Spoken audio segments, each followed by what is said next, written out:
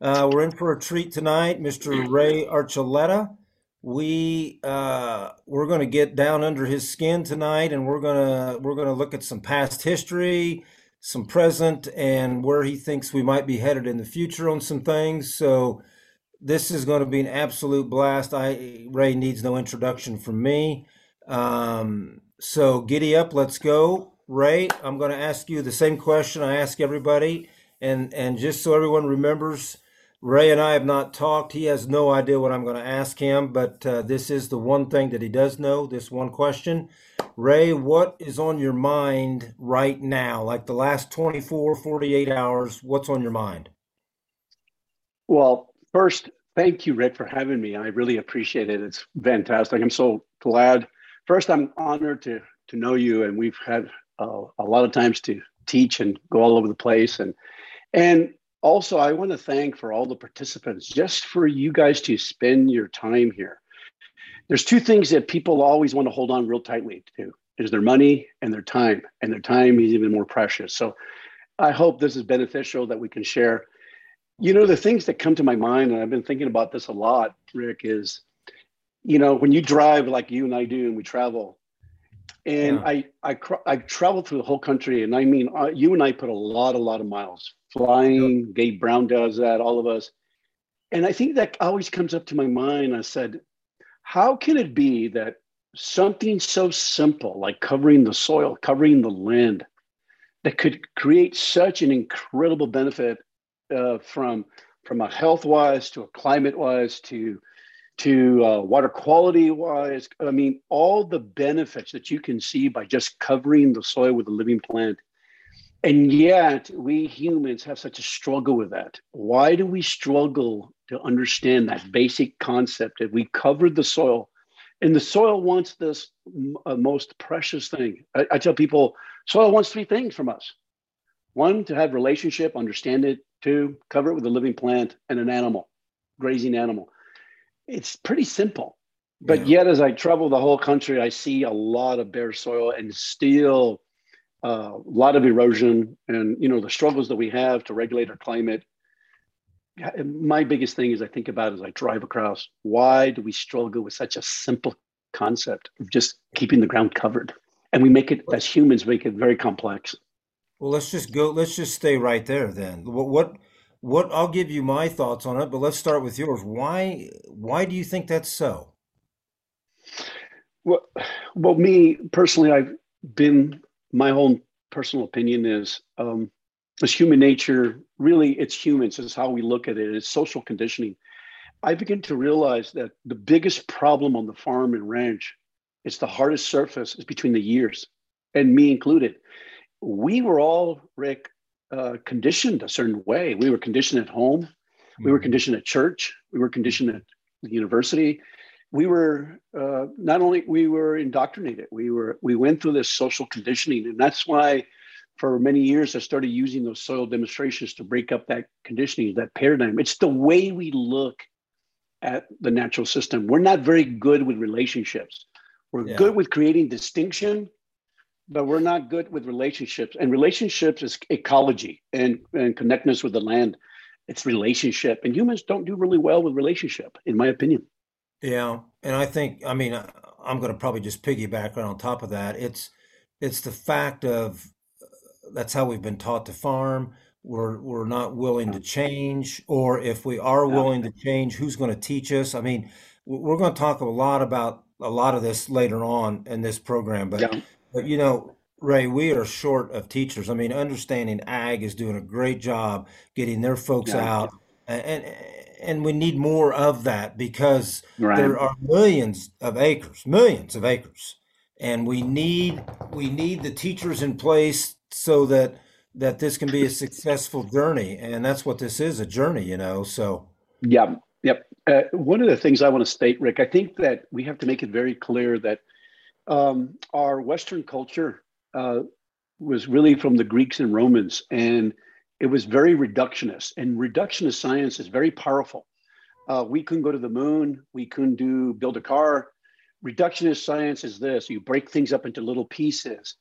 but it's horrible when it has to deal with the living ecosystem or the human body. So that's called holistic science, more kind of to see the big picture.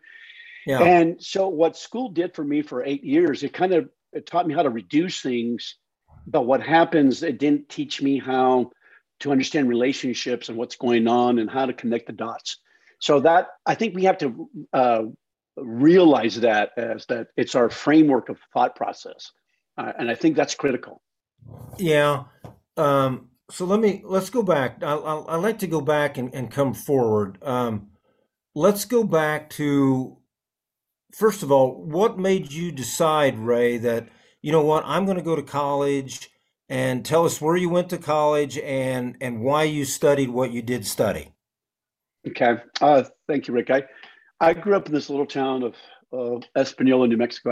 Our family's been there for 400 or 500 years in New Mexico. So Wow. was raised there, and I worked on my uncle's ranch, and I loved being outside. And I said, oh my goodness, I want to be in agriculture. So I went and got an associate's up in the Northern New Mexico Community College. I went to a 4-year degree in New Mexico State University, and then went to graduate school. And agriculture, I just loved being outside. I Yeah. love working with the natural system. So that's what got me going. And I had a passion for that. And so I told my dad, that's what I'm going to do. I knew since 15 years old that that's what I was going to do. That's crazy. See, most people, I mean, 19-year-olds don't know what they want to do, or 21-year-olds. So that's great. You had that vision and that Yeah. drive. So go ahead. Well, and it's kind of like, I think that all of our lives, Rick, and I think all the participants can appreciate this. All of us went through, I call this butterfly events. Like one little tiny thing can change the trajectory of your whole life. Sixth grade for me, my dad said, you're going to go to a private school. Changed my whole life. Marrying my wife's son, and you met Sonia, changed my whole life. I don't think people realize the tiny little things in your life make a difference. The people you come in contact, when you and I met, when I met Gabe, all Mhm. those little tiny butterfly effects can change a tornado of effect of your whole life. So everything does matter, and everybody you come across matters. So that's what I began to realize. Those tiny little events can create a huge thing.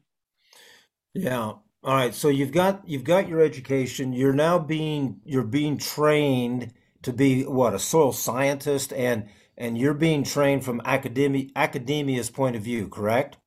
Yes, I went to agronomy, entomology, and minor in entomology, in fact, in soils in graduate school.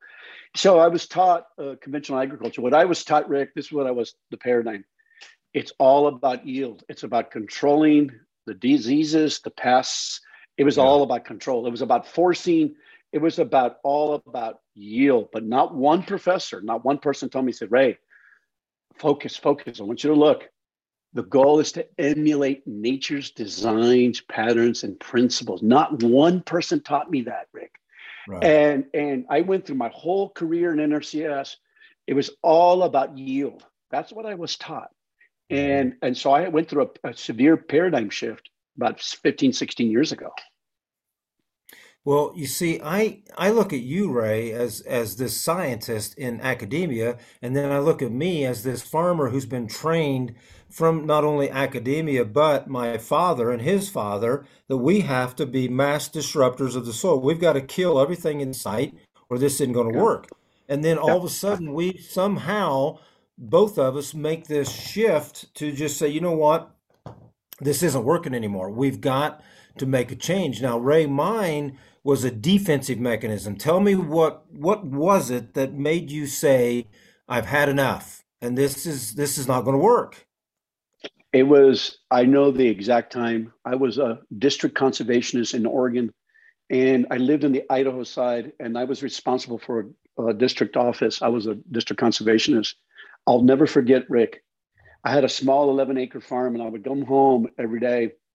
And I will tell you, I started hating agriculture. Here's a kid that loved agriculture, and I started to hate it. I Hmm. started to hate it. And I started to hate it because I could see that farmers were going broke and we weren't cleaning the water. We were spending billions and billions of dollars. And I was getting very, very depressed, almost to a point I didn't even want to work for NRCS anymore. I just didn't see hope, Yeah. And so I started saying something is wrong, and nobody can answer. I said, how come we can't make a living? Why can't farmers make a living on 500 acres and bring their son and daughter on 500 acres? I just could not understand that, and it bothered me. Right. It was then, and the butterfly effect was reading Ellen Savory's book, that Mm. mode of depression in the 40s, when I was 40 years old, and going to Gabe's Ranch in 2007. Then my epiphany changed.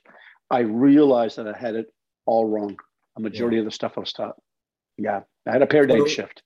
yeah, so that was right around the 2007 time frame. Yeah. So how long?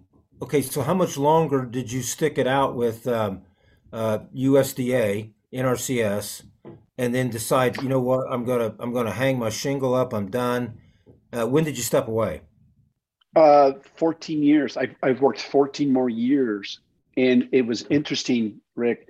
It was kind of a blessing because I got promoted to North Carolina, and I got to be on the national soil quality team. And I didn't even know what that meant. That's how embarrassing it was. I didn't know what that meant. And then going to North Carolina, I could see that the whole journey of my life was planned, because if I hadn't gone to North Carolina, I wouldn't have met Rick. I wouldn't have met, well, I wouldn't have met you, but I would have met Ray Stiers. And Ray Stiers was the first one that taught me about rolling cover crops.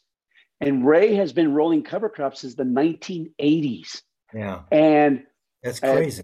and so it was crazy. He's been doing that for since the 80s. And I wouldn't have met him, and I would work together and roll cover crops with him on the weekends. And I would create PowerPoints of him, and I would share his PowerPoints all over the place, because these soils were 6.5% organic matter. He hadn't been using fertilizer, no nitrogen fertilizer, for years, just Mhm. manure and cover crops and no till. Yeah. See that your journey is so similar to mine and many other people's journey. It's very similar. You just reach that boiling point where it's like, this isn't working. I mean, yeah, we were making some money, but it was mass destruction, and it was time for a big change. So, all right, so now let's talk a little bit about let's talk about your final years with with NRCS, because I'm sure, and if you don't want to talk about this, that's fine, because I understand, again, we've not prepped any of this, folks.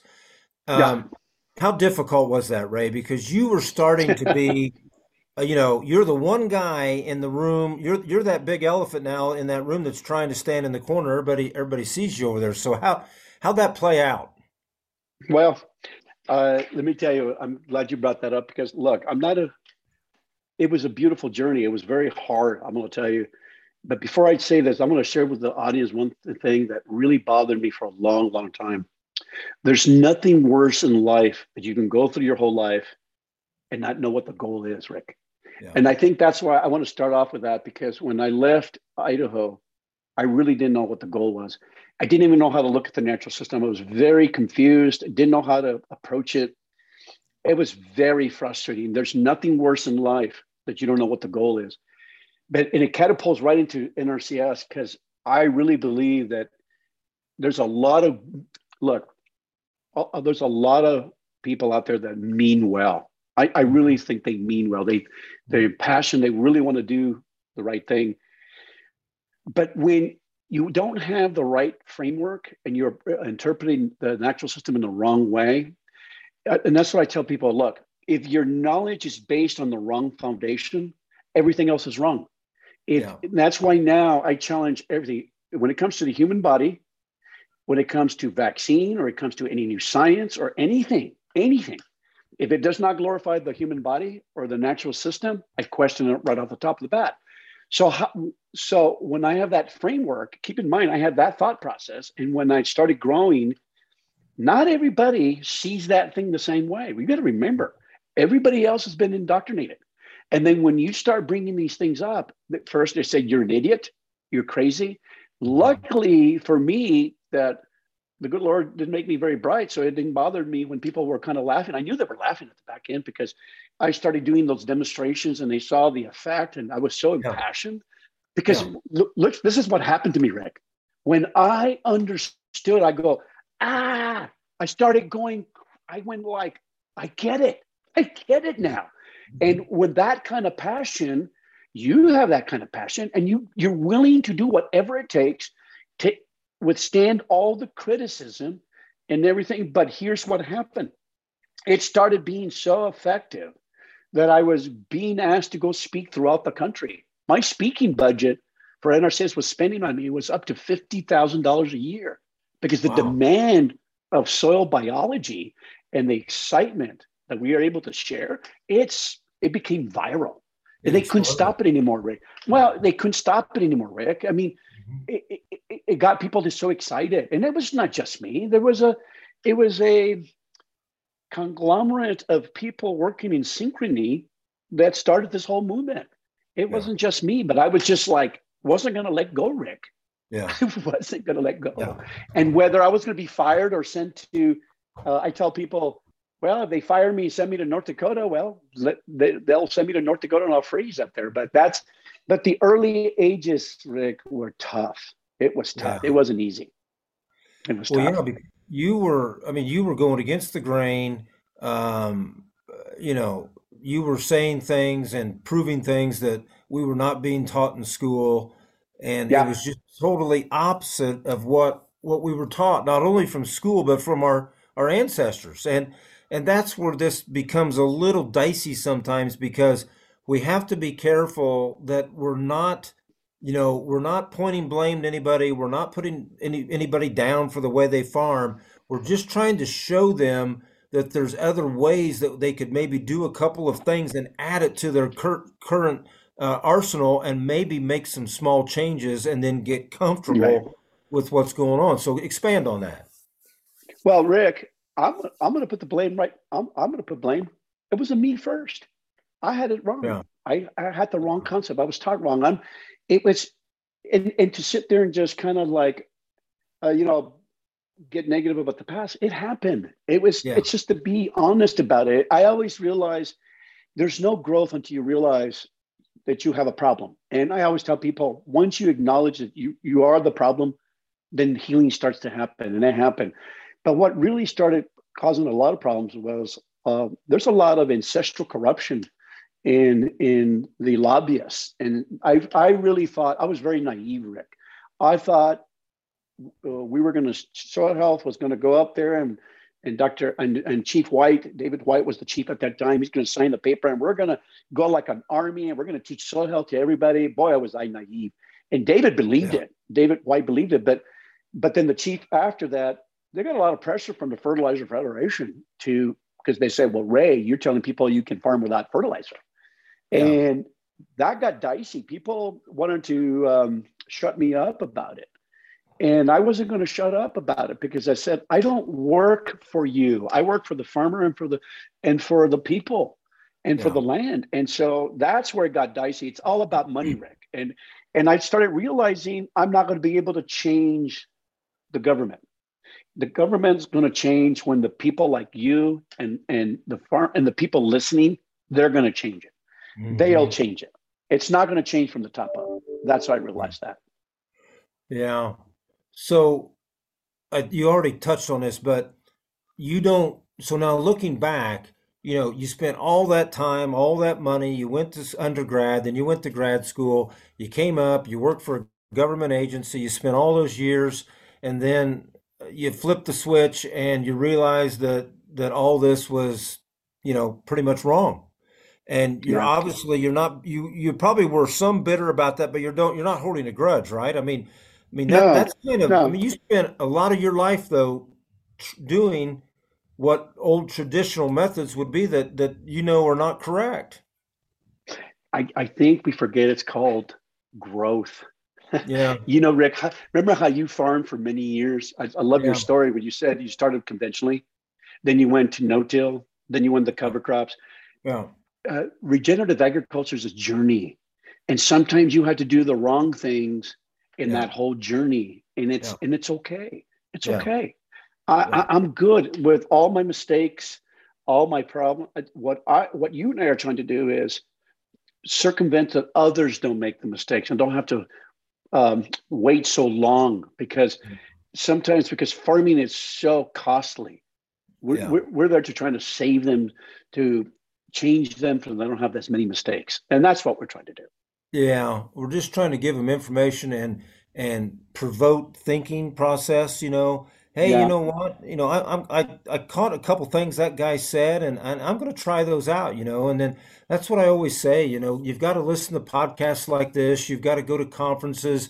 You've got to understand the power of networking. I mean, it's powerful, and Oh, yep, and yep, yep, it's yep. not just, it's like you said, Ray, it wasn't just you. You weren't the only one doing this. And I'm No. not, I mean, there's all kinds of people doing this. There's people we don't even know about yet doing this.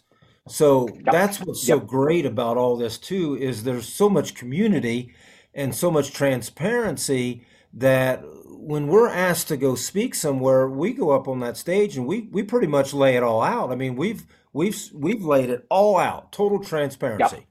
yep, yep, And yep, and I, yep. and I And like that. It's refreshing. yes, I think that, and that beautiful word you use, Rick, community. Yeah. This is about if the farmers build these little communities where they work together, it'll change their lives. Yep. This is about community. And I tell people, look, I got maybe 20, I'm 60. I got maybe Mhm. 20 growing seasons in me, if the good Lord gives me them. 20. So that means if I have a good group of community guys that we can do our own research and demonstration and work together, we have 10 good guys. You can have 10 years in 1 year. That's why you and I talk about building community. Don't do this by yourself. Yeah. I tell Yeah. people, don't do this by yourself. Conquer and divide and get to Yeah. that goal a heck of a lot quicker. Um, Yeah. let's see what we got a question here, Ray, from Yeah. Yep. Scott Satterthwaite. I hope I got that right, Scott. Ray or Rick, taking cost share out of the equation, how much would either of you take to start? What would it take if some entity wanted to pay you for your ability to reduce flooding by managing a growing infiltration basin along with others? Not a walk in the door, using strategic methods through hydrologic modeling. That's going to be a little bit out of my arena there. I think Scott's asking how much would either of you take to start. So I guess he wants to hire us. Oh, oh, I'm not oh. not sure there. Well, here's the thing that one of the things we've done, Rick, and you've done this. The other day I was in Minnesota, and one guy asked me, "Ray, can you consult?" And people ask you all the time. I said, Mhm.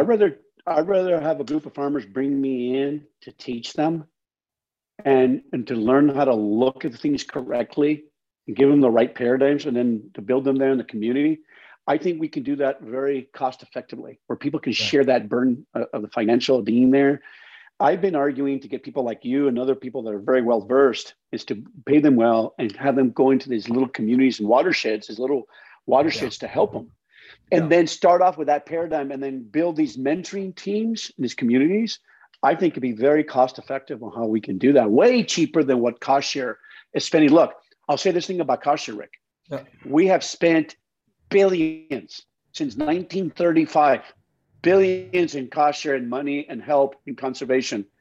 And water quality, sediment is still the number one water quality problem in the United States.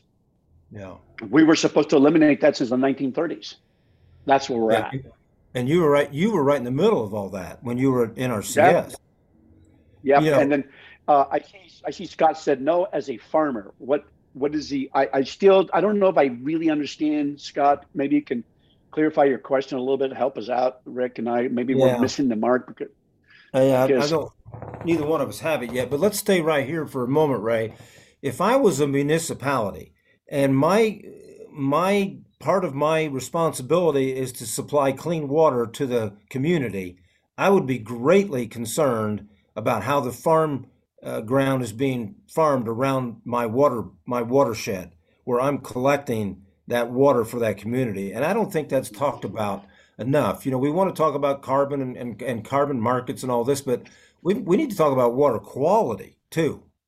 yes, we do, and that's why, like you said, that's why as a co-founder, we started Soil Health Academy and understanding ag, and why you've been teaching all over. Why? The problem is an education issue. This is an education problem. And one thing, Rick, that I need to bring up, and people don't realize, that there was a scientist in Iowa made a comment. Even if we put cover crops and cover cropped all of Iowa, we would still not fix the water quality issue. And I thought about that, and I said, what did he mean by that? Then I said, you know what? He's right. I finally thought about this. Rick, here's the problem. It's not just cover crops alone will not solve the problem. Right now, we're applying way too much manure, too much fertilizer, and soybeans, people don't understand. Soybeans leak nitrogenous nitrogen through that whole season. And they have a very poor root system. And if you have millions of acres out there in soybean, you're putting manures, we're over applying fertilizer by more than 50 to 100%. And it's not just cover crops alone that's going to solve this problem. We're going to have to do some really good nutrient management. And now I feel like we have a good soil test. We can measure the organic nitrogen like the Haney test. That's why I'm so excited about it. So now I understand what that researcher's saying. If we covered the land, it would help big time, but it wouldn't be enough. And coming back to your issue in the watershed, we told the state conservationists, it's about going into a watershed and teaching and educated, then bring the cost share along with it. Don't just throw cost share at it. It won't fix it. This is when you were with NRCS. Yep. Yeah. EQIP is Environmental Quality Incentive Program. The concept of it was that it was beautifully written thought process. You go into a watershed, you're supposed to go and educate and train and then bring in the tools of cost share to change the management in that watershed and then measure it. The problem was that the goal was it was always done from a reductionist perspective. They never really understood what the goal was. The goal was not cost share. The goal was not cover crops. The goal is not no-till. The goal is to emulate nature, period. That's the goal. And I get so frustrated when people, it's about no-till. No, it's a tool. People need to understand the difference between tools and process. No-till, cows, those are tools. Mm-hmm. Conservation plan is a process. Nutrient management plan is a process. The goal is to emulate nature. It's design, it's patterns. The principles that we talk about, Rick, are the patterns and principles that emulate that design. Right. That's the goal. Yeah. And we get lost. We get so lost between tools and processes. We as humans. Yeah. Well, and our first question is when you step into one of those meetings is, well, what are you going to pay me? From the farmer's point of view, what am I going to get paid here to do this? Well, that's what, you've got that cart in front of the horse here. We've got to get the education part first, and then let's step in and figure out if we're going to, what the subsidies might be. Got a question here. Tim, I think it's Tim Ray. I'm not sure because I don't see all Redder. of his. Huh? Tim Redder. Maybe Tim Redder. Hey, Ray, any words of advice to us fellow NRCS field staff trying to spread the message on soil health and regenerative ag in a time where federal funds are limited and very competitive, especially since many producers are motivated by the almighty dollar? How about that one? Yeah. Oh, I got a good one. I'll share this story. This is true. You know what? We say that, but and you, Rick, and you and I have talked about this. Look, I am not for the whole net of people. I'm not. I'm for that 1 to 10%. And you'll be, and Rick and I have done this. We've talked, and I will tell you only 1 to 10% of the producers will ever get it. They'll get it at that time. Those are the ones I want to work with. I'm telling you, a salsa jar, an empty salsa jar glass with screen to do my aggregate stability test, an infiltration ring, and a soil thermometer. That's all I need, and a shovel. And I can go work with, and a spade. You go talk to a producer and you got their attention, you can tell, and you walk to the edge of the fence row and walk to their field. And I said, look, this is the way you farm. And this way nature farms the way you farm. Look, you go impassioned, well-versed in knowledge on how the soil works and you know the goal, you will change your community. You will change your community, which will change the world. You don't need the money. You need somebody that cares, impassioned, well-read. I can tell that you're here. You're willing to spend your precious time. So Hmm. I'm gathering you're pretty well-versed. Hmm. So you don't need the stinking money.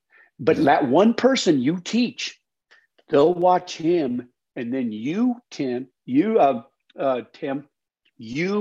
help him. You build community together and you build this nucleus of community together. You'll change the community Yeah. without the money. That I really believe. I've seen it, Rick. Yeah, I agree with you, Ray. They've got to find that one ambassador or that one leader of Yep. that community, and then work with them, help them any way they can. Now, I'll tell you, I go often, and you've been to this state as much as I have, maybe more. Wisconsin. Wisconsin has got these farmer-led groups, Ray. I think there's 40 of them now, and it is Yep. amazing what Wisconsin is doing. There is no, the only competition I see in these groups is who can do what the quickest. They're not trying to take land from each other. They're not trying to steal. They're not trying to do this. They're all headed for a goal, like you talked about earlier in the beginning here, and conquer and divide. I mean, these you've been there. You've probably helped set some of these up. So let's talk just a Yep. little bit about that. Oh, Tony Perick. Yeah. Tony, one producer, another Rick Clark. Oh my goodness. He started and he's been rolling covers for the last 10 years or plus. And Marty Weiser, those two, Yeah. they are they're changing Wisconsin. Yeah. Oh my gosh, they're changing Wisconsin. And how did it start? They heard me talk, or they heard Gabe or one of us, and it started that way. And they changed, and then Tony started, and then others got it, and they started building community. You know what they do, Rick? That's really powerful is they build this community, and they're changing. And guess what? They're not getting much help from the NRCS in Wisconsin. And No. I keep telling Tony, I said, Tony, you go beat the state con's door down and say, hey, Look give us what. some money. Yeah. Look what we've done here. Yeah. Yes. Yeah. And look at you, Rick. You've been all over the country. My Yeah. gosh, look at a person with passion can change the world. You know Yeah. what, Rick? I used to think when somebody said, one person can change the world, I'd laugh. I go, sure, sure. And just to be positive, I believe it now. I really believe it. So, Tim, one person, that's all you need. And you work Yeah. with them. You'll Yeah. change your whole community. Yeah. I agree with that. I totally agree with that.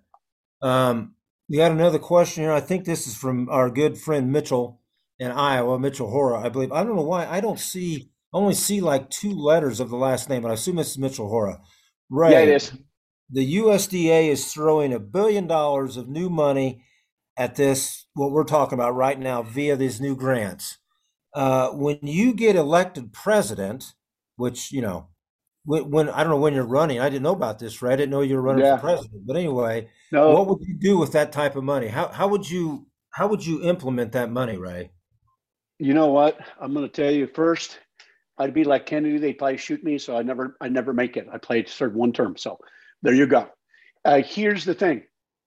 Look, I got to talk, Mitch. I talked to the Secretary of Agriculture, and I said we were on a Zoom meeting. I said, look, if we were going to do one thing, I get rid of all the farm programs just to get everybody. I get rid of all the farm programs. I said, okay, we're going to pay $100 an acre to do covers. Period. You're just going to cover the land, cover it. If That's pretty if simple, you do a Ray. single, really single. And I said, single species, you get paid so much. If you do 3 or 4 or 5 species, you get so much. If you let it grow so tall, you get so much. And think about this, Rick. Satellite imagery, snapshot. Let me see your seed labels. We're done. Mhm. Cover the whole plant, cover the whole country. We would see a change in the climate right away. We see water quality. We see major changes. And I bet you it'll be cheaper than what we're spending now. And we're not getting nothing out of it. Yeah. We need massive coverage of the land to stabilize the climate right now. People don't understand the climate. The reason we're having climate issues, it's not just carbon. The soil surface is hot. It's what is my saying? The soil's hungry. It's hungry because it doesn't have enough living plant. It's thirsty because the water's running off, too much tillage, not enough aggregation. It's running a fever because there's too much heat being reflected up into the atmosphere, pushing the rain clouds away. too much humidity in there, and it's starving, it's naked, it's hungry, and then the whole problem is cover the dang ground. If Yeah. I got the dollars, I said, look, guys, no more cost share. We're going to pay you to cover the darn ground, and that's what we're going to do. And guess what? They'll make more money than some of what they're making in their crops. Well, sure. That's I mean, if you go with your idea of $100 an acre, that's more than enough to cover the seed cost and to get it in the ground, and let alone the benefit coming on the backside of reduced inputs and yield maintained, if not yield increased. So it's right. all And it's all win-win.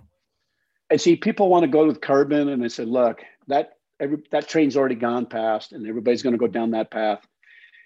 Look, people don't understand about carbon. Look, do you know that carbon in the soil, Rick, it can be a solid phase, Hmm. a gaseous phase, and it can be a liquid phase all at one time. Right. One time. Think about how complex that is. And we're going to say, we're going to measure that and pay you for that. Well, It's a Ray, gas. Yeah. no, I don't mean to cut you off, but Ray, No, but I ask this to everybody. I don't understand what is the device that measures this accurately, repeatably, and cheaply? What is that device? Do you know? yeah. And that's the whole point. I think that I don't think the science is there yet. No. And it's expensive. It's expensive. And look, it's going to cost a lot of money to do that. And at the end of the day, you're going to get just a general idea, Rick, but to be specific and say this point at this nature, you can't do that. Rick, your blood pressure does this. Your Right. blood sugar does this all the time. You give it an average. That's the Right. best we're going to do. I don't know why we have such a hard time. Look, we're too linear. We want to approach this linear, and nature is not linear. It doesn't work that way. That's No. just my opinion. Yeah. But let's go back to your idea though of let's just talk corn and soybean acres for easy Right. math. Roughly 90 million. I mean, don't quote us here, folks. Roughly 90 million acres each one. So 180 million acres. Well, first of all, Ray, we don't have enough seed to cover that many acres, and we don't have Nope. enough teachers to teach the folks to do those kind of acres. So, what would you think would be a success in, say, if you were to get something like this implemented in 3 years, what would success look like to you? Well, I tell you, I go by Dr. David Johnson. He said, if we had 30 million acres or 30% of our land covered, he felt that by these numbers, it would make a significant thing in the climate. It would be good to look. Here's where we're at, Rick. 38% of the global surface of the earth is bare ground. It's either desertified or there's no vegetation. What's happening is the land can no longer see. Our bodies are self-healing, self-organizing, self-regulating. The planet is no longer doing that because there's not enough vegetation to offset not only the CO2 gases, which is not the biggest issue, but the water vapor. There's too much water vapor in the atmosphere. That's a bigger problem than the CO2. Yeah. That water vapor needs to be in a plant in the soil, the second largest reservoir of water, or the third. There's the ocean, the sky, and the soil. And so if we would just cover that and understand where we're at as a people, as a globe, you got to remember that even Saudi Arabia at one time was covered. They had elephants in Saudi Arabia, Rick. They found elephant tusks buried in the sands. The whole planet was once vegetated. You know what that finally came to that conclusion, and I felt comfortable, Rick, is when I went to Alejandro's ranch in Mexico. Yeah. When I saw the deserts become prairies, I said, deserts are man-made for the most Yeah. part. Yeah. Well, let's talk. I was going to go there, but let's do it now. I mean, Ray, we've all read about this, great stuff, but you got to walk us through here. I mean, how do you go from sand and 100-degree temperatures to what you have today? I mean, just give us some more details. How did you start? Well, I tell you what, when I first heard Ellen Savory speak, it was years ago. He did a big TED Talk. And it was interesting because I heard Ellen speak in the 1990s, late 90s in Oregon. And I heard him speak and I go, man, this guy makes sense. Everybody else was pissed in the room because I was in the range con. but he made sense to me. And then when I heard his TED talk and I saw those pictures, I said, that's fantastic. I believe it. But how do you do that? Like you're talking about, Rick, how do you do the logistics? Yeah. And look, I grew up in New Mexico. You got to remember, I grew up in the 5th largest state in the union.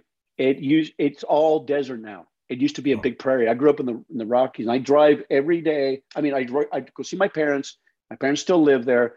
And when I drive from Oklahoma to Texas to New Mexico, it's stark, bare, hot.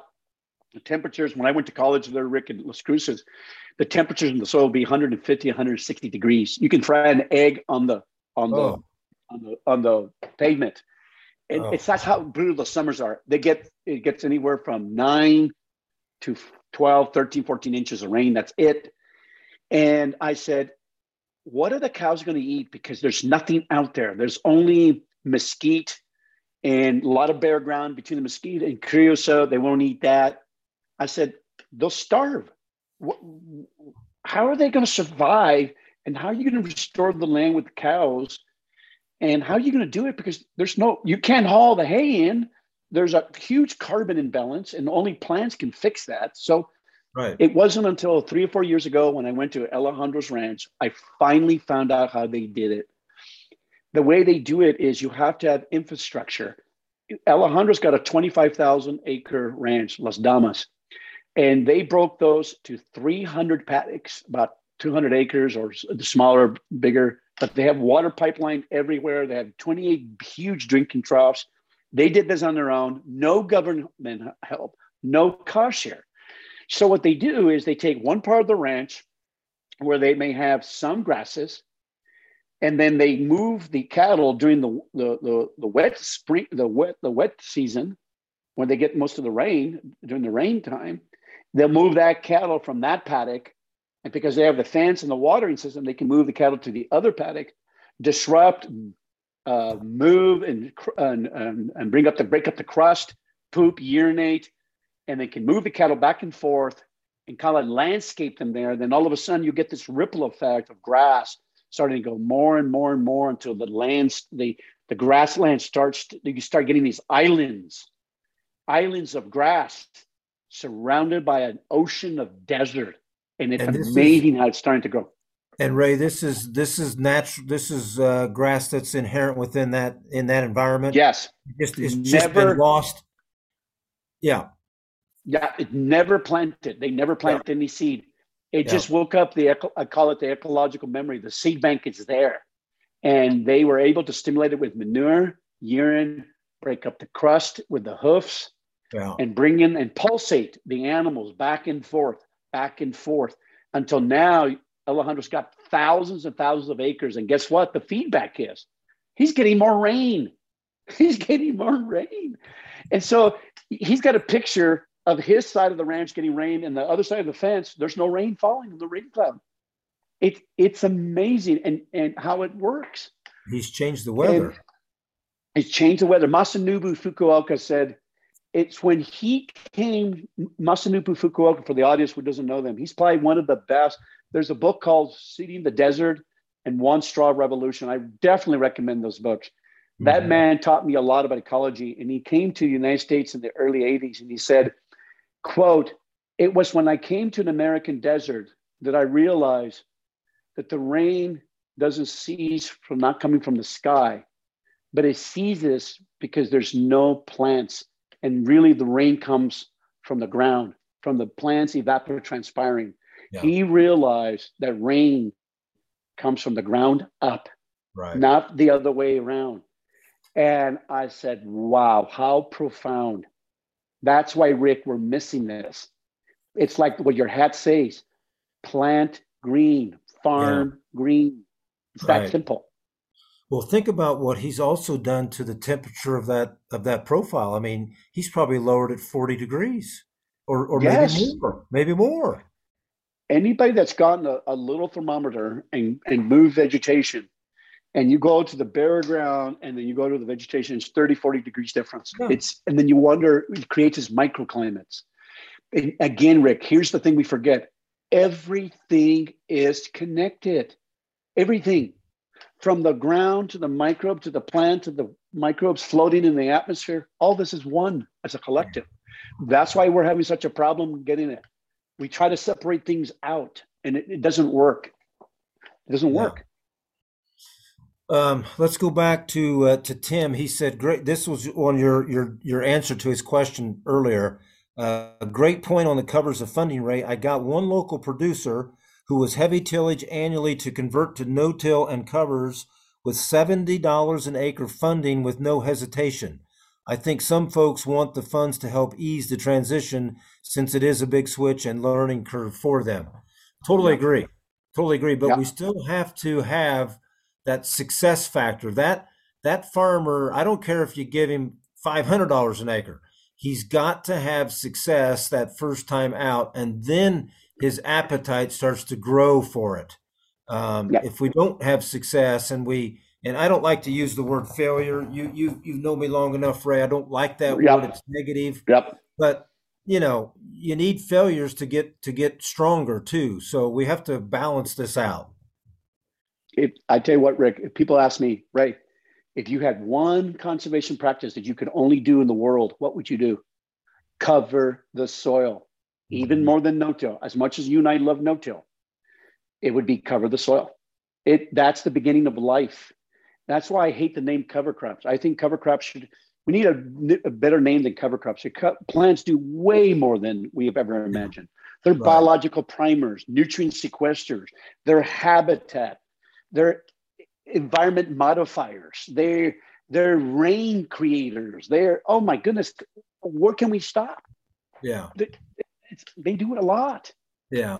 Yeah. We've got the wrong terminology on a lot of things. You Yeah. know, Mm-hmm. I do want, I don't want to, I never know where we want to go here because we need audience feedback, but let's go carbon markets again. Yeah. You know, it's just such a misnomer, right? I mean, why did we pick carbon, the element of carbon, to be the one? Why didn't we do water cycle, or why didn't we do soil health? That's the one I like.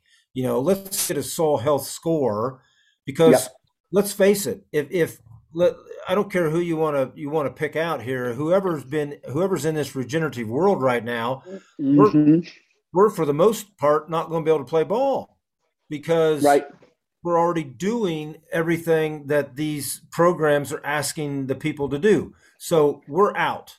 So how about we create a system that everyone can play ball? And like you said earlier, we need a spade, we need a hammer, and we need a ring, and we need two cylinder tubes full of water. That's all we need. Yep. That's it. And see, the thing is, it's got to be simple. The reason Apple was so effective, simplicity. It's Yeah, got to be simple. Look, yeah, carbon is a very complex thing, and the reason it started that way, Rick, is when Al Gore came out and he probably meant well, and I think he meant well. And they started seeing those changes in the islands of Hawaii and the top, and say, "Hey, CO2 is creating. We're seeing this. Yes, all this is occurring. Yes." But what we've done is then here's what we do: we focus on the minutia. It's kind of like we swing at a gnat and swallow a camel. We focus on the things that are not going to make a huge difference. And we try to use machinery, we try to use other processes. But what the planet is really asking is, if you just cover it and just make it green right. in large surface areas, we can offset a lot. But people say, well, it can't be that simple. Well, here's the complex. Everybody's trying to make money through this whole process. Yeah, And then the message gets confused. And then the yeah. farmers don't realize, look, farmers don't even understand the concept of carbon. Mm-mm. Most people in the United States don't understand, what are you talking about, carbon? What do you really mean? Right. I don't even understand all the nuances that we could talk about carbon. Yeah, I know it's I know we've got Mitchell on, and Mitchell is deep into this carbon world, and it's just all I my suggestion to folks is just pull the reins in and let the dust settle a little bit, and let's get a little better handle on what everyone's goal here is, because what happens if we get a system that is developed, but yet a third of the buyers in the world don't like that system, and they're not going to buy from that system because they don't think it's fair for whatever reason. So we've just got to Yeah. be careful and slow down. So I Well, don't really and want to one say. If you want to say more about that, that's fine. I don't want to say a whole lot much more about carbon no, market. Go ahead. here's one thing I wanted to say. One thing, Rick. Look, one of the most complex things we're dealing with is with human mind and heart. You're dealing when we I realized when I added the principle of context, Hmm. I realized that it's us that's the problem. It's the framework that we look at. It's causing a lot of our ecological issues. It's because we don't understand our own context. And I realized I didn't when I walked into a farm, I didn't take the farmer's context. I didn't take his cultural context into consideration. I didn't understand his social context. I didn't understand his economic context. I didn't really understand his ecological context. Right. And I didn't really understand his spiritual context and his goals, his personal life. And so when you're dealing with all these contextual things, you're not dealing with a machine. And Yeah. I don't think scientists understand that. Right. We're dealing with living human organism here who Right. thinks, and Yeah. it makes it very complex. Yeah, and that's what, I especially run into this because I'm a farmer. I go into Minnesota and they're like, what's this guy from Indiana trying to tell us how to farm in Minnesota? Well, that's not what I'm there to do. I'm there to explain that the principles of soil health work around the world. I don't care where you Yes. are. Well, maybe not Yes. Antarctica, but I don't care where you are. They are going to work. It's going to be in a different context. That's why this word context is so important. And Ray, you came up with this in what, 2014? Is that what you told me? 2006. 2006. 2006. Yeah, I used 2000, my power. I was looking at one of my PowerPoints. Context was in 2006. Yeah. 2006, but it is so important because yes, the folks that are in Minnesota are going to use different species than I'm going to use. So this is going to segue into a question we've got here. Right. Again, I'm sorry, Nico, maybe. I'm sorry, I don't know why I don't see the whole name. Nicole, is it Nicole or no? Oh, Nicole. No, Okay. no, What would Ray no. recommend for those in heavy drought areas? So I get asked this a lot, Ray. You're going to go to the high plains. They get eight or Yep. 9 inches of rain a year. Why in the world would we plant a cover crop in that environment and take all of our moisture away? Explain to Yeah. them how Yeah. wrong that is. Right. Uh, look. I came from a dry environment. I grew up in a dry environment. We only got uh, you know 10 or 11, 12 inches, and I lived in a dry valley. Look, and I growing up in the Colorado, that whole area, I know it very well. Look, it was a let's talk about ecological context. It was a prairie. It was Mm. covered 24/7. The only way you're going to make it in those dry areas, here it is, whether people like it or not, you have to have animals in the system. You have to have animals in the system so that when you use the living covers, you graze that, let it recharge, but you're moving your rotations. If you want to plant wheat or do that, you have, because these places usually are thousands of acres. But what we do is we plant a monoculture on all the 1,000 acres, but we don't create a tapestry of life with different diverse animals. So when you're bringing animals into that system, what it allows you is time for Mm. recovery to recharge. So, but you cannot make that system work without living plant 24/7. Not going to work. And a grazing animal. Sorry, I can't fix it any other way. And so, if you want to crop in that area, you need to understand for resilience and to recover and to recharge, you got to have proper rotations, lots of carbon, and the right animal. You got to have grazing animals. Sorry, don't work. It will Yeah. not work without grazing animals. Now, Dr. Beck and the guys in the Dakotas, they're doing a really good job.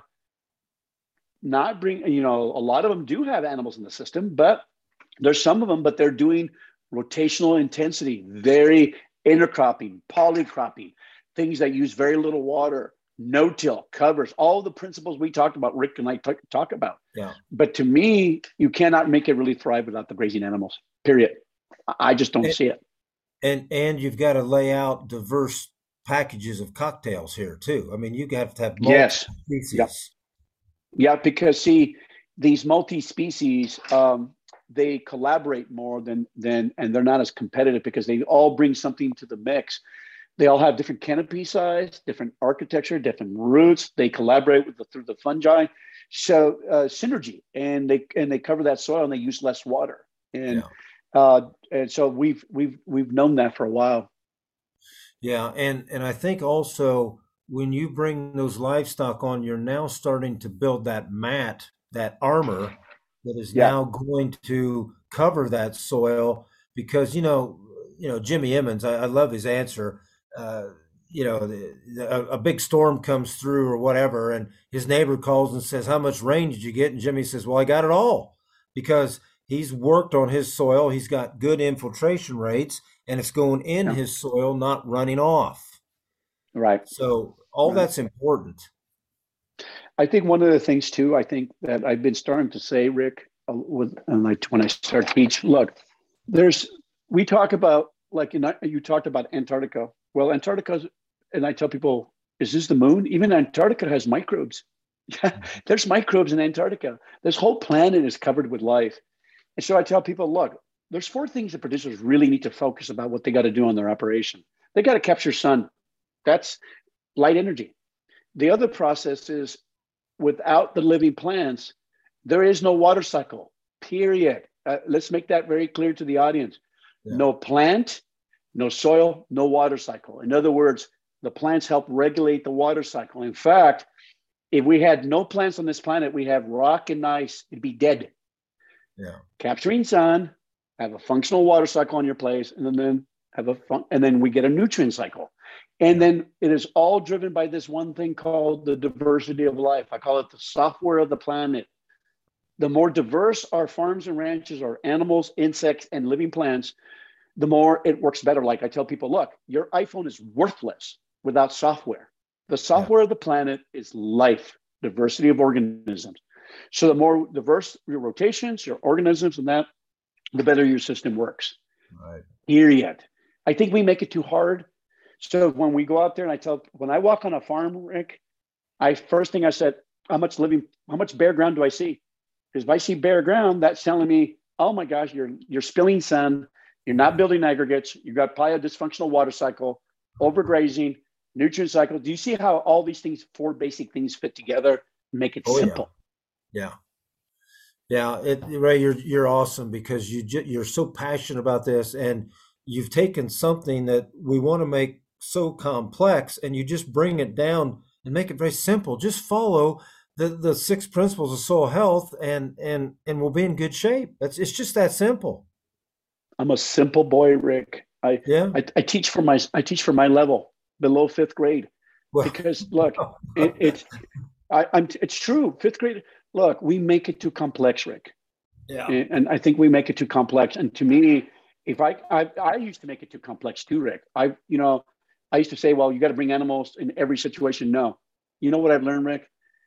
You got to take a person where they're at, and some people are at a very basic level, and that's okay.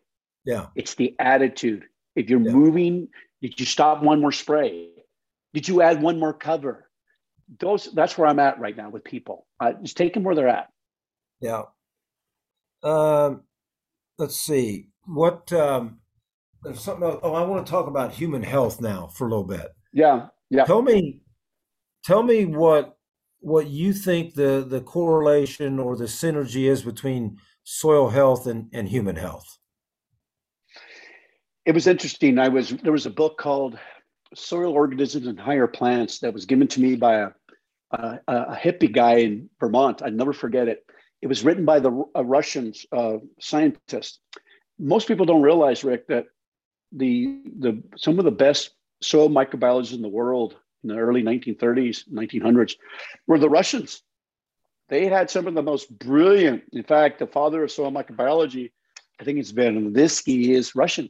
But the reason I'm bringing that up is when I read that book the first time it was translated, it was a Jewish person that translated it from Russian to English, and it was beautiful. I'll never forget reading that as I was reading that book, it was talking about the Russians were talking about how they could show that when they added manures into the soil, that the vitamin A would increase in the wheat and vitamin B's would increase in the wheat.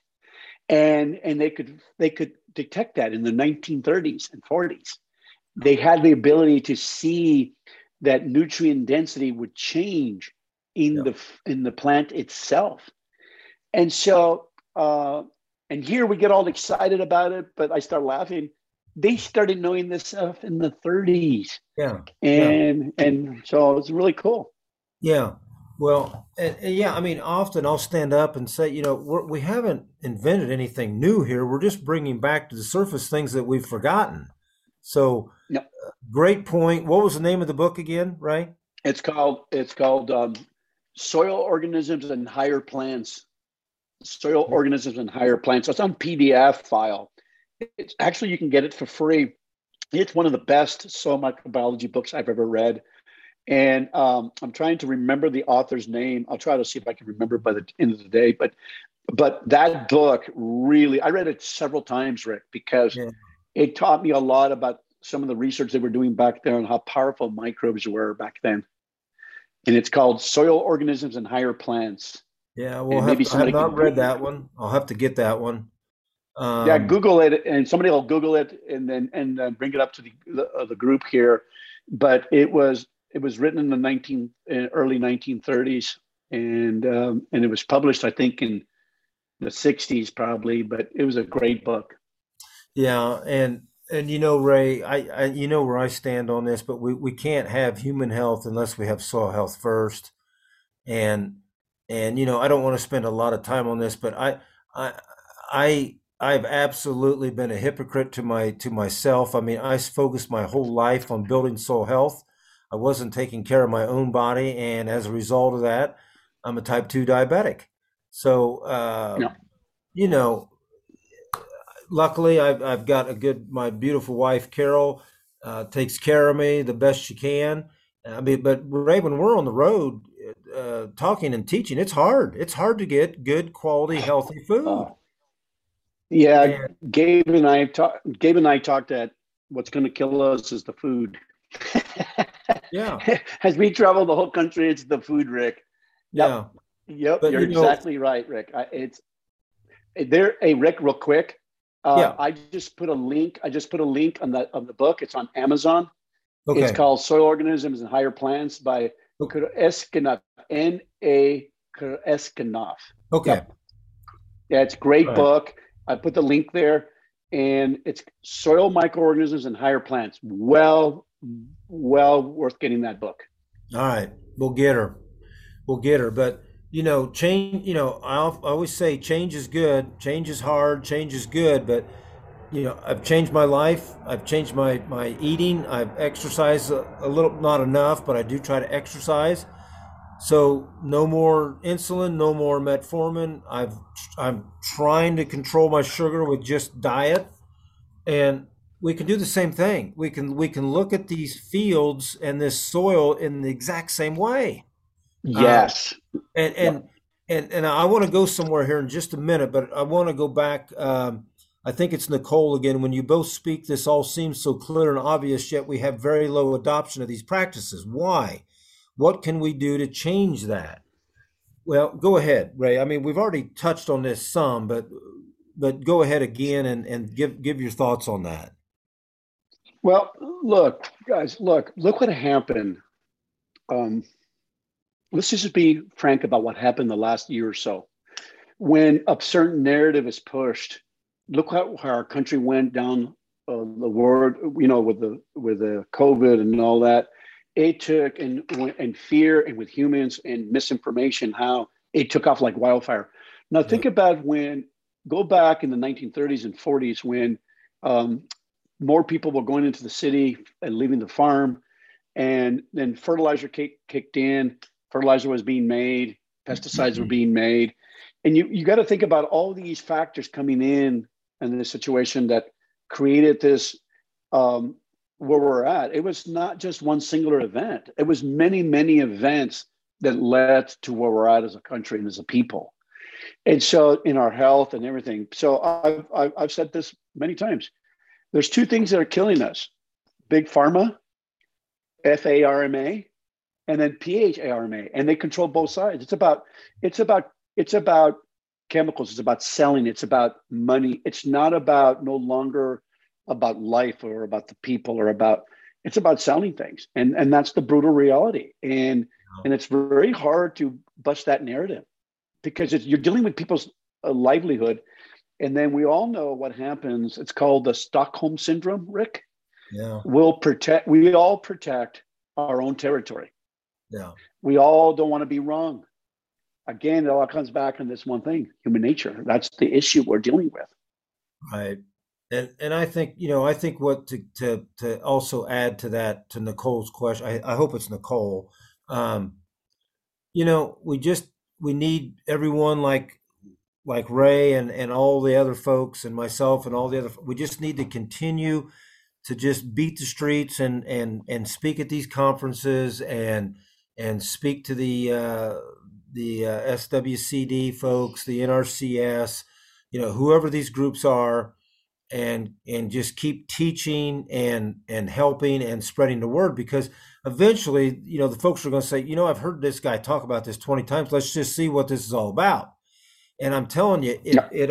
you just have to get started, because if Yep. you just get started and have success, you can't wait for the next season to get here so you can try another 500 acres. So Yep. we just have to get that started. Let me tell you a story, Um, Rick. It was just before you start the next one, Rick, it was interesting. I was in Minnesota about 2 months ago, and a producer comes up to me and he says, "Ray, they had a panel, and I hadn't been about Minnesota in about 4 or 5 years to go teach in some groups." And he said to me, "Ray, when I first heard you, I thought you were insane. mhm. I thought you were crazy. I don't know how many people told me, Ray, Yeah, we thought you were crazy." yeah, And so we did it. And that person did what you just said, Rick. He started planting covers. He stood up in front of the whole group. And that's why when I go do these workshops, I love doing it with people like Rick or another farmer.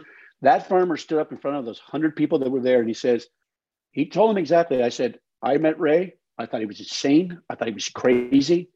He mhm. says, "Now, guess what? Since I started using covers, and I've been no-till for a long time, but now," he says, "I net $500 an acre on my farm." Yeah, He said he stood there and told that to everybody. yeah, yeah, And that's what it takes when somebody yeah. speaks out like that in a group. Yeah, and nothing against you, Ray, but that was a farmer talking to other farmers, and he was that Yes. proof that Yep. solidified everything you were talking about. So hopefully Exactly. that helps, Nicole. Maybe you can get I don't know, I'm not sure where you are, but maybe you can get a farmer-led group in your area. Um, so anyway, I'm going to read something here from Matt. Again, I can't. All I got is Matt Lore. Lawrence. Matt Okay. Lawrence. We transitioned our southern Indiana farm to covers and no-till over the past 2 years. After a year in a carbon program, I was told this week that we will not qualify because their imagery analysis says that our winter river bottom volunteer growth of wild onions and wild grass is cover crops, and our new cover crops are not additionality. I have spent quite a bit of time trying to meet their moving data endpoint target, and this seems to be the final pain that will cause me just to forget it. And it's about $10 an acre. This is exactly what we've been talking about. Yeah. This Yep. system is not geared toward the benefits of everyone involved yet. So I we need told to just hold back. Just hold back.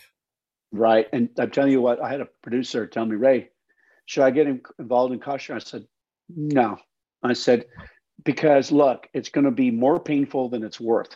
It depends on the local district conservationist, and that can make a huge difference. But the reality is, until and see those kind of things like that little diatribe that he had to deal with, those minutia, whether the wild onions or not, the Yeah. wild grass, who cares? It's a Who cares? living root It's feeding exudates with the yes. other covers. What's the big deal?" Right. It's Right. just like it's so now. If the covers are growing along with it, why should it matter? Yeah. And I think it's very frustrating. And we're see what happens when I was a government employee, and it was hard. It's you have to think, and you're willing to be take a risk, and you're willing to stand up. Mhm. If you're a leader and you're willing to stand up, no, I verify it because and document it, they'll do it. But you have to have a person in that local office that does that. Yeah. You necessarily don't have that. Well, I'll tell you what would have frustrated me the most, Ray, with working for the government would be the slowness of how change occurs. I mean, it's like Yep. trying to change a big battleship, you know. You can't just turn that thing around. It takes a long time to change direction. Yep. So It does. that's part of the problem. And gosh, there's so much we could talk about. We haven't even talked about the high price of inputs and all the more reason for a farmer to be implementing these practices because now we can reduce our synthetic load, which is Yep. instant savings. Yep. Um, Talk a little bit about, let's head toward the finish line here, Ray. What's Ray doing now, and what's Ray want to do? Teach.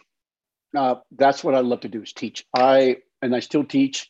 I still promote Soil Health Academy. I still promote Understanding Ag. I still promote Rick Clark and other groups, Regen Ag. I promote. Look, I'm about building relationship, and that's what I want to do. Continue this message of teaching, because the reality that's the biggest problem right there is between the years. I do not want to lose focus. A lot of people want you can go down chase a bunch of bunny rabbit holes, and I'm not going to do that. I'm 60 years old, Rick, Yeah, and I want to get to the point. I don't want people. I don't like wasting people's time, and I don't want them wasting my time. I know what the goal is. Mimic the natural system. My whole goal is to teach that and continue to teach that, and it's going really well. The thing is, I want to do it at more softer pace. Like Gabe and Ellen, those guys are work animals, and Shane, they put. If people knew how many hours those guys put, it's amazing. I have a farm here, and I want to slow down, and I don't want to put as many hours, but I want to pace myself. And yeah. I also got my family life. I think you've got to have a balanced family life at your home. And there's a saying that I love to say, what good is if you save the world if you lose your own soul? Yeah, So you got to get things in perspective yeah, in your own family and your own life. So I just want to pace myself. and enjoy life. Yes. You Yeah, know, I got to you enjoy you and your wife when we went to Phoenix or and travel. Even though I don't know how much you travel, Rick, but I know you probably travel more than I do now. yeah, But too much. you travel a lot, and Yeah, so I guess it's balance. I mean, we're one thing I got to tell about this generation, Rick, that I love. I watch people like your daughter, my daughter, and this younger like Mitch, Aura, and all these other young people and Russell. But you know what I'm beginning to realize, like my daughter's teaching me in this generation, the younger generation, that it's not always just about work, but it's about having a purpose. yeah, And that's really cool. I really like because one time my daughter told me, says, Dad, she was given a good job in Boeing. She was in the military for a couple of years as a lieutenant. She said, Dad, I can't stand working for Boeing anymore. I got to have a job with purpose. And so I see hope in our next generation because you think about it, Rick, 70% of millennials read labels. yeah. 70%. They're not like us, like grew up in the I'm a baby boomer. And thank goodness for some of these thought process that's going on. It's not always about work. Yeah. So that's good. Yeah. Hey, we've got Willie Pretorius is out there. Willie, how you doing? We need to read his comment here. Be careful about oversimplifying the soil health to human health issues. The plant has to obtain several nanonutrients (parentheses David Johnson) from the unobtainable mineral fraction through mycorrhizal connectivity, which are part of the coenzymes to synthesize some very important phytochemicals. Without this connectivity, you will not get this reaction. I fail to understand how the rush to certify regeneration without taking this into account. Willie, that is an excellent point, and I'm going to go right into that. Ray, I am thoroughly convinced that we are losing our association to mycorrhizal fungi with these current genetics that we are asked to use of corn and soybeans and maybe even other crops. But I don't have proof of this. But here's what I do know. I do put test plots out. And when I put these test plots out into our system, which is organic with no tillage, no synthetic inputs of any kind, all of the latest and greatest genetics are at the bottom of every test plot every single time. That can Yeah. only tell me that we have now either lost or are losing that association, and now these crops are solely dependent on synthetic fertilizers and tillage. What do you think? Well, one thing too, Rick, look, this is not this is not new really. Some of the stuff that we've known, like the book I was just telling you about, the Russians, they knew a lot of these about these molecules. And I knew about 5 or 6, 7 years ago that it was about these photochemicals that Willie's talking about. We focused a lot on micronutrients. That's what we did in these zinc and those minerals. But case in point, Dr. Liebig, he was the one that went down this path. He said, "Hey, I can create." I mean, he's such a brilliant scientist, yes, but he thought he could make his own baby formula. He thought I can put all the trace minerals and do all these other things, just like a chemistry set, and I can do just exactly as good and create baby formula just as good as mama's breast milk. Failed miserably. The kids started getting sick. It's because those molecules that only life can produce. Soil is not there's geology. Those nutrients are geology. Without life, plants and microbes taking those minerals out of the rock, those trace minerals, but it's more powerful than that. It's what the plants also, those molecules of the plants and the microbes and the byproducts. We've known that. And Willie is bringing up a point about that whole factor and the complexity of it. Right. What you and I are talking about is there is a direct link, and it's a link that's been known for a while. And the more we get our sophisticated analysis, but I want to make one quick thing, Rick. Let's not think just because we have more sophisticated machinery that some of the scientists didn't know some of this years ago. Read the book of Soil Microorganisms and Higher Plants. They knew some of this stuff ago, and they didn't have the sophisticated stuff that Willie's talking about. Right. Yeah. But they knew some of this. It wasn't like. Mm-hmm. No, go ahead. Go ahead. No, I finished. Yeah.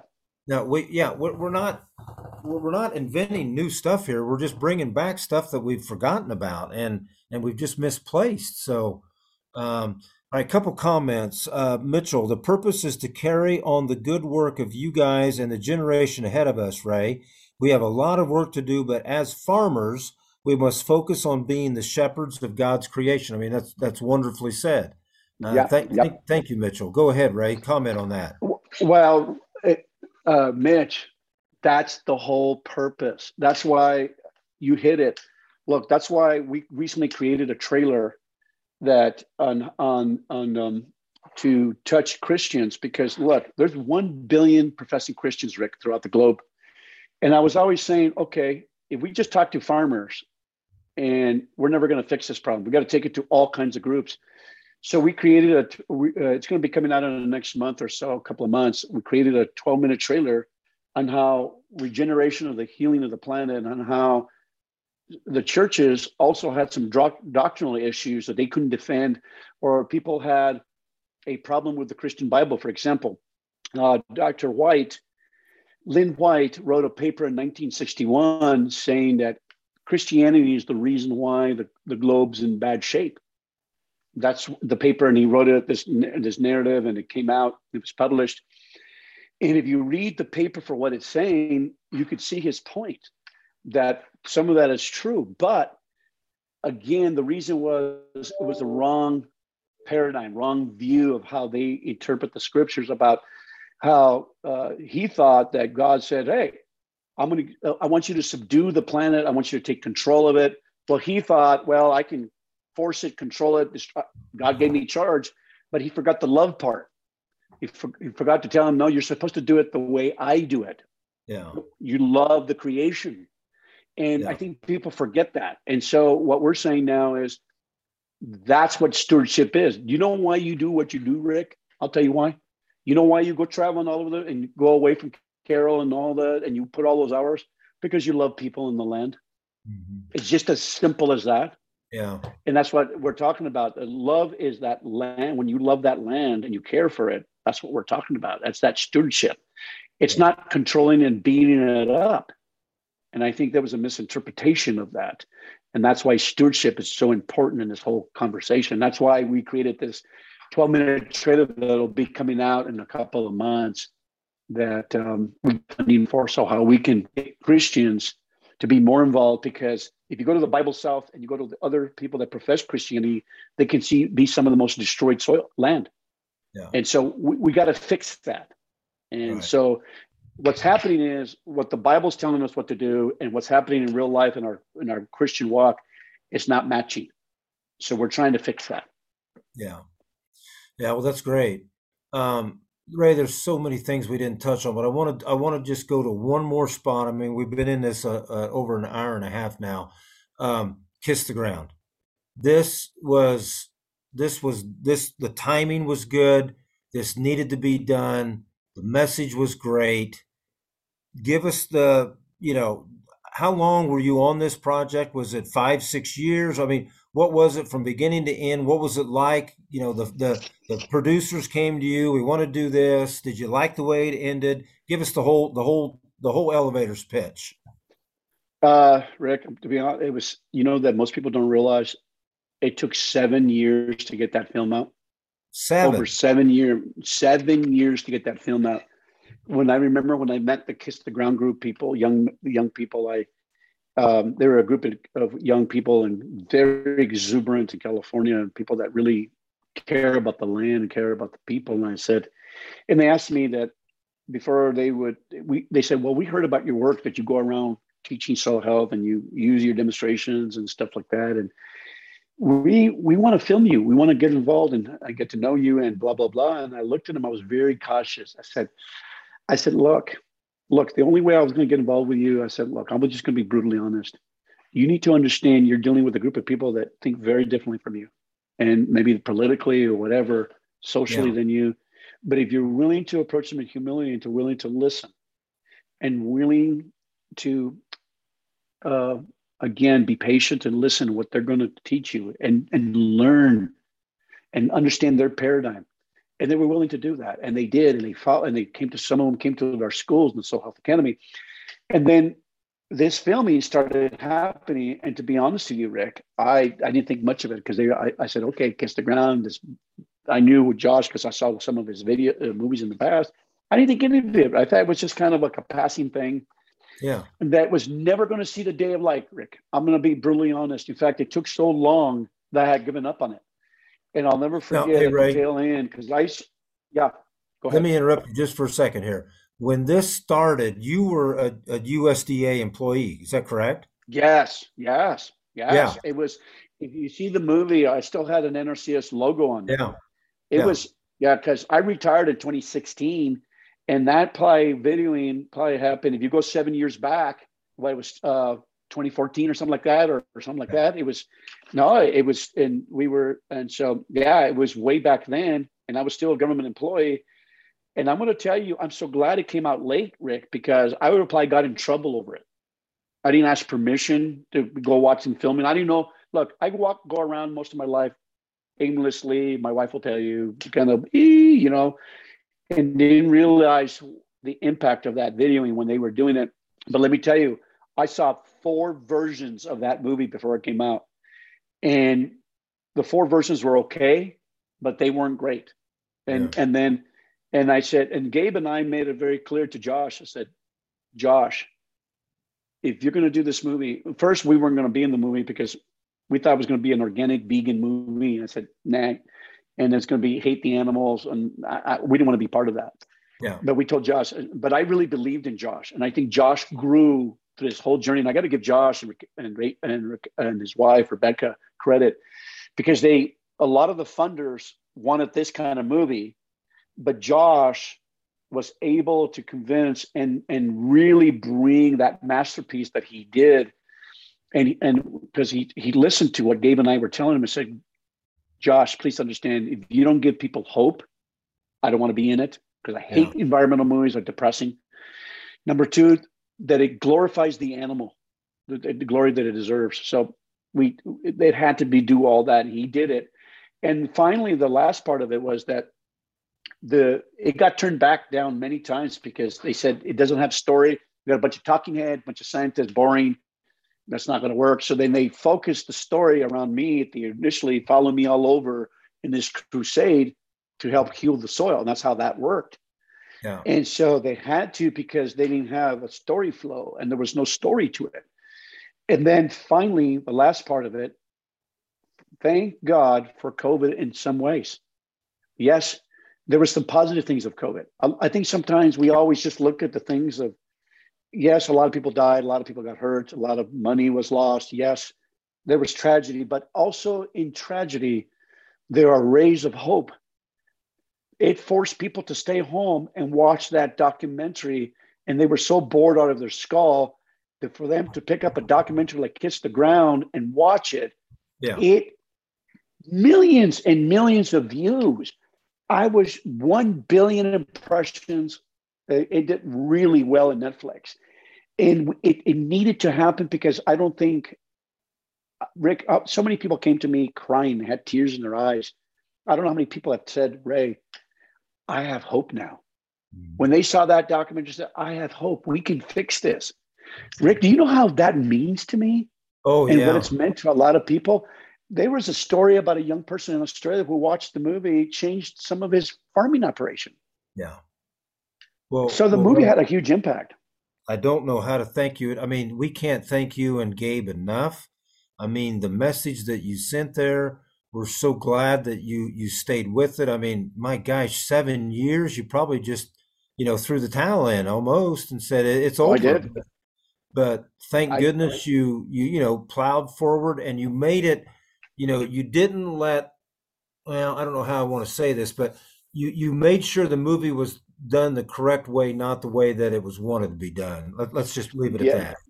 Well, and Finian, and look, there was people like Finian and Ryland and Josh. I got to give Josh. Josh grew, Rick. Boy, Josh and Rebecca grew through this whole process, and they saw, well, maybe it isn't just about organic. It's Yeah. much deeper than that, and they saw that. So there's a lot of people that got credit for it, but I tell you what, Rick, I thought it was going to fail flat. Yeah. I didn't think we was going to see the daylight at all. And those young people pushed Netflix. They pushed him to the net. Now people like I heard that a lot of movie stars saw it. In fact, there was rumors that even Microsoft mogul, what's his name, um, Oh, Gates yeah. saw it, and I never About heard there was any feedback about that. But a Bill lot Gates. of very yeah, and you know who saw it? Prince Charles. Prince Yeah. Charles. A lot of people saw the movie. In Yeah. fact, that's why we got to talk. I never would have talked to the Secretary of Agriculture if it wasn't for the movie. Yeah. Well, thank you for doing that, Ray. Because and You Gabe, know?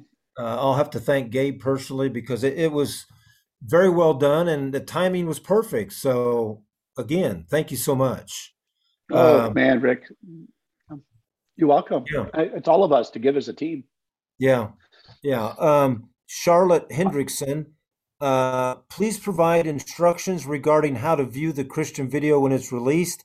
The faith leader I'm collaborating with will be grateful for such a resource. Thanks for sharing this impactful wisdom. So, do you have a website, Ray, or where's it going Not to be? yet. You know what? Here's what we're going to do. We're going to create it. It's going to be up in a couple of. It's going to be in a couple of months. We're almost done with it, Charlotte. We're almost done with it. And in fact, what you be the best thing to do is let me give you, Rick. You know, when do you guys collect information for the when people? What I can do is I'll type my email, and then in about a month or two, contact me. There it is. And then we're going to have it. Then we're going to, there it is. There's my Yeah, email, Charlotte. And then about a month or so, let me know. And then we'll let it out because we're going to release it pretty soon. And I've been very pleased because we're trying to debunk the old concept of dominion. And when you get a chance, read that paper by, I think it's named Lynn White, 1961, and about how Christianity, if you look at about type Christianity, Lynn White, 1961, you'll see that paper come up about how it was very critical against Christianity. But and what I think what Dr. Lynn White was trying to say is that the current doctrinal understanding of dominion is absolutely wretched. Control, force it. Look at what we've done with the planet. And so his point is valid, but I think he missed the point that, and a lot of people have missed it. Well, no, God said, you're supposed to do it in love. Like you're supposed to be my ambassador. I am a Yeah. God of love. You're supposed to love the animals. You're supposed to love. Where's the love part? And I think they left that narrative out. So, but I'll Well, let you. Yeah, we'll do that. We'll show that. well, Ray, what's so refreshing about you is you just say it the way it is, and that's so refreshing because everyone knows exactly where you stand. They know what you're thinking. There is no animosity, and it's very refreshing. And you're not putting anybody down. You're just giving it to us the way we need to hear it. I And think. thank you very much. Thank you, Rick. I think one of the books that helped me do that was reading my Bible. It taught me how to be more like Christ-like. To when you talk to people, uh, you do it in love and patience and Yeah, kindness, and understand in the way Christ did. He approached everybody from the most wretched sinners to the most arrogant uh, of all the society. He approached them. But I think that's what we got to do, Rick. When I've learned when I walk on a farm, it's the most honoring thing when a person asks me to their farm. That's like asking me to sit in their living room, Rick. They're hmm, asking me into their own life. yeah, I always took that as a great honor. yeah, When a farmer invites me to their farm, they're asking me into their life. I yeah, said, wow, what an honor. And so when you think of it that way, you do it with you try to be a lot more humble and a lot more and reverence to that honor. So that's yeah. why I liked it. And that's why all of us in the regenerative ag movement, what I see is that we have a lot of people that are lovers and givers. They give, they share their knowledge. Yeah. And I'm just, I wish I could just be a better example, but there's a lot of people that just way better example than I. I'm excited to be around them. Yeah. Well, we've had a lot of great feedback from the audience. I can't thank you enough.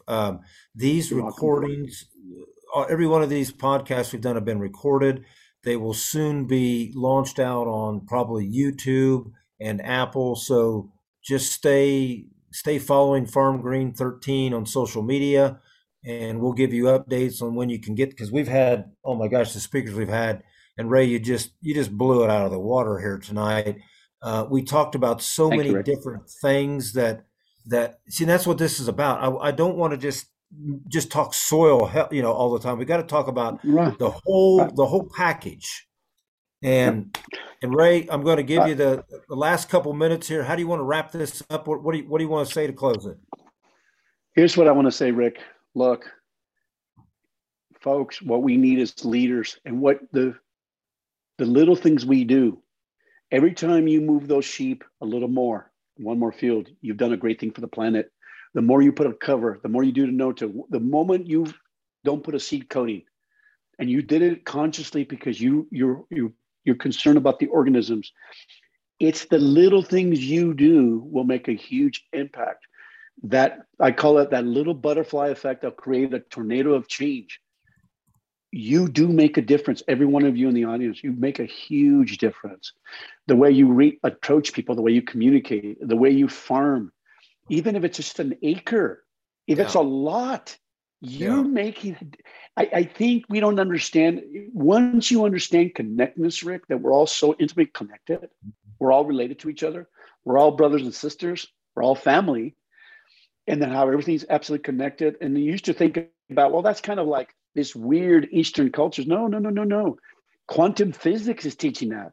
All of yeah, it's connected. So what you guys do out there, not just me and Rick, all of you make a difference. And I want to thank you guys in your community that you're by yourself out there and you feel you're alone. You're not. You're part of us. You're part of this beautiful connected community.